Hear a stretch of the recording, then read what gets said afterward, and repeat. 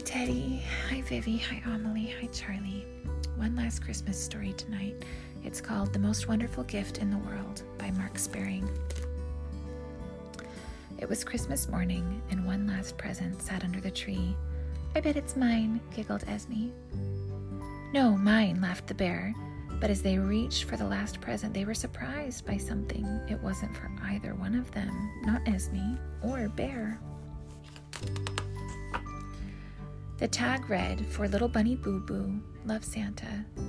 Well, said Esme, in all the busy jumble-tumbleness of Christmas, somebody's present has been mixed up with ours. But what should they do? Let's open it, said Bear, giving a bearish sniff. Esme had a better idea. Let's find little bunny boo-boo and make sure she gets her gift. So they put on their warm winter clothes and set out in the snow. They had not gone far when they came across a sign. The sign says, "For little bunny boo-boo's house, follow the treacherous path." The treacherous path, gulped Bear. I don't like the sound of that. How treacherous can it be? Shrugged Esme. Sure, they'd both be fine. But oh dear, the path was very treacherous indeed, with slippy parts and slidey parts and fall down on your bottom parts. Bump! Oh man. After much slip-sliding around, they came across another sign that said, "For little bunny boo-boo's house, walk through the howling gale." Bear looked worried, but Esme gave him a comforting pat. "How howly can a gale be?" she said. But suddenly the wind picked up and blasted them right in the face. Woo! "Can't we just keep little bunny boo-boo's present and go back home?" begged Bear. "Of course not," called Esme over the growling, howling gale. Soon the wind died down and they came to the last sign that said, "Little bunny boo-boo's house is just beyond the deep snowdrifts." Warning, they are really deep. When the snow reached Esme's knees, Bear scooped her high up onto his shoulders and carried her for the rest of the way. Straight ahead for little bunny boo-boo's house, cheered Esme as a snow-covered cabin came into view. When they got there, they could not have been happier. First, little bunny boo-boo was so happy to see them. Second, it was cozy, warm. And third, when they looked around, they saw that little bunny boo-boo had not received one single Christmas present. Poor thing. So Bear handed the gift to her, and they all huddled together to see what was inside. "Maybe it's a game," smiled Esme. "Or peppermints," beamed Bear.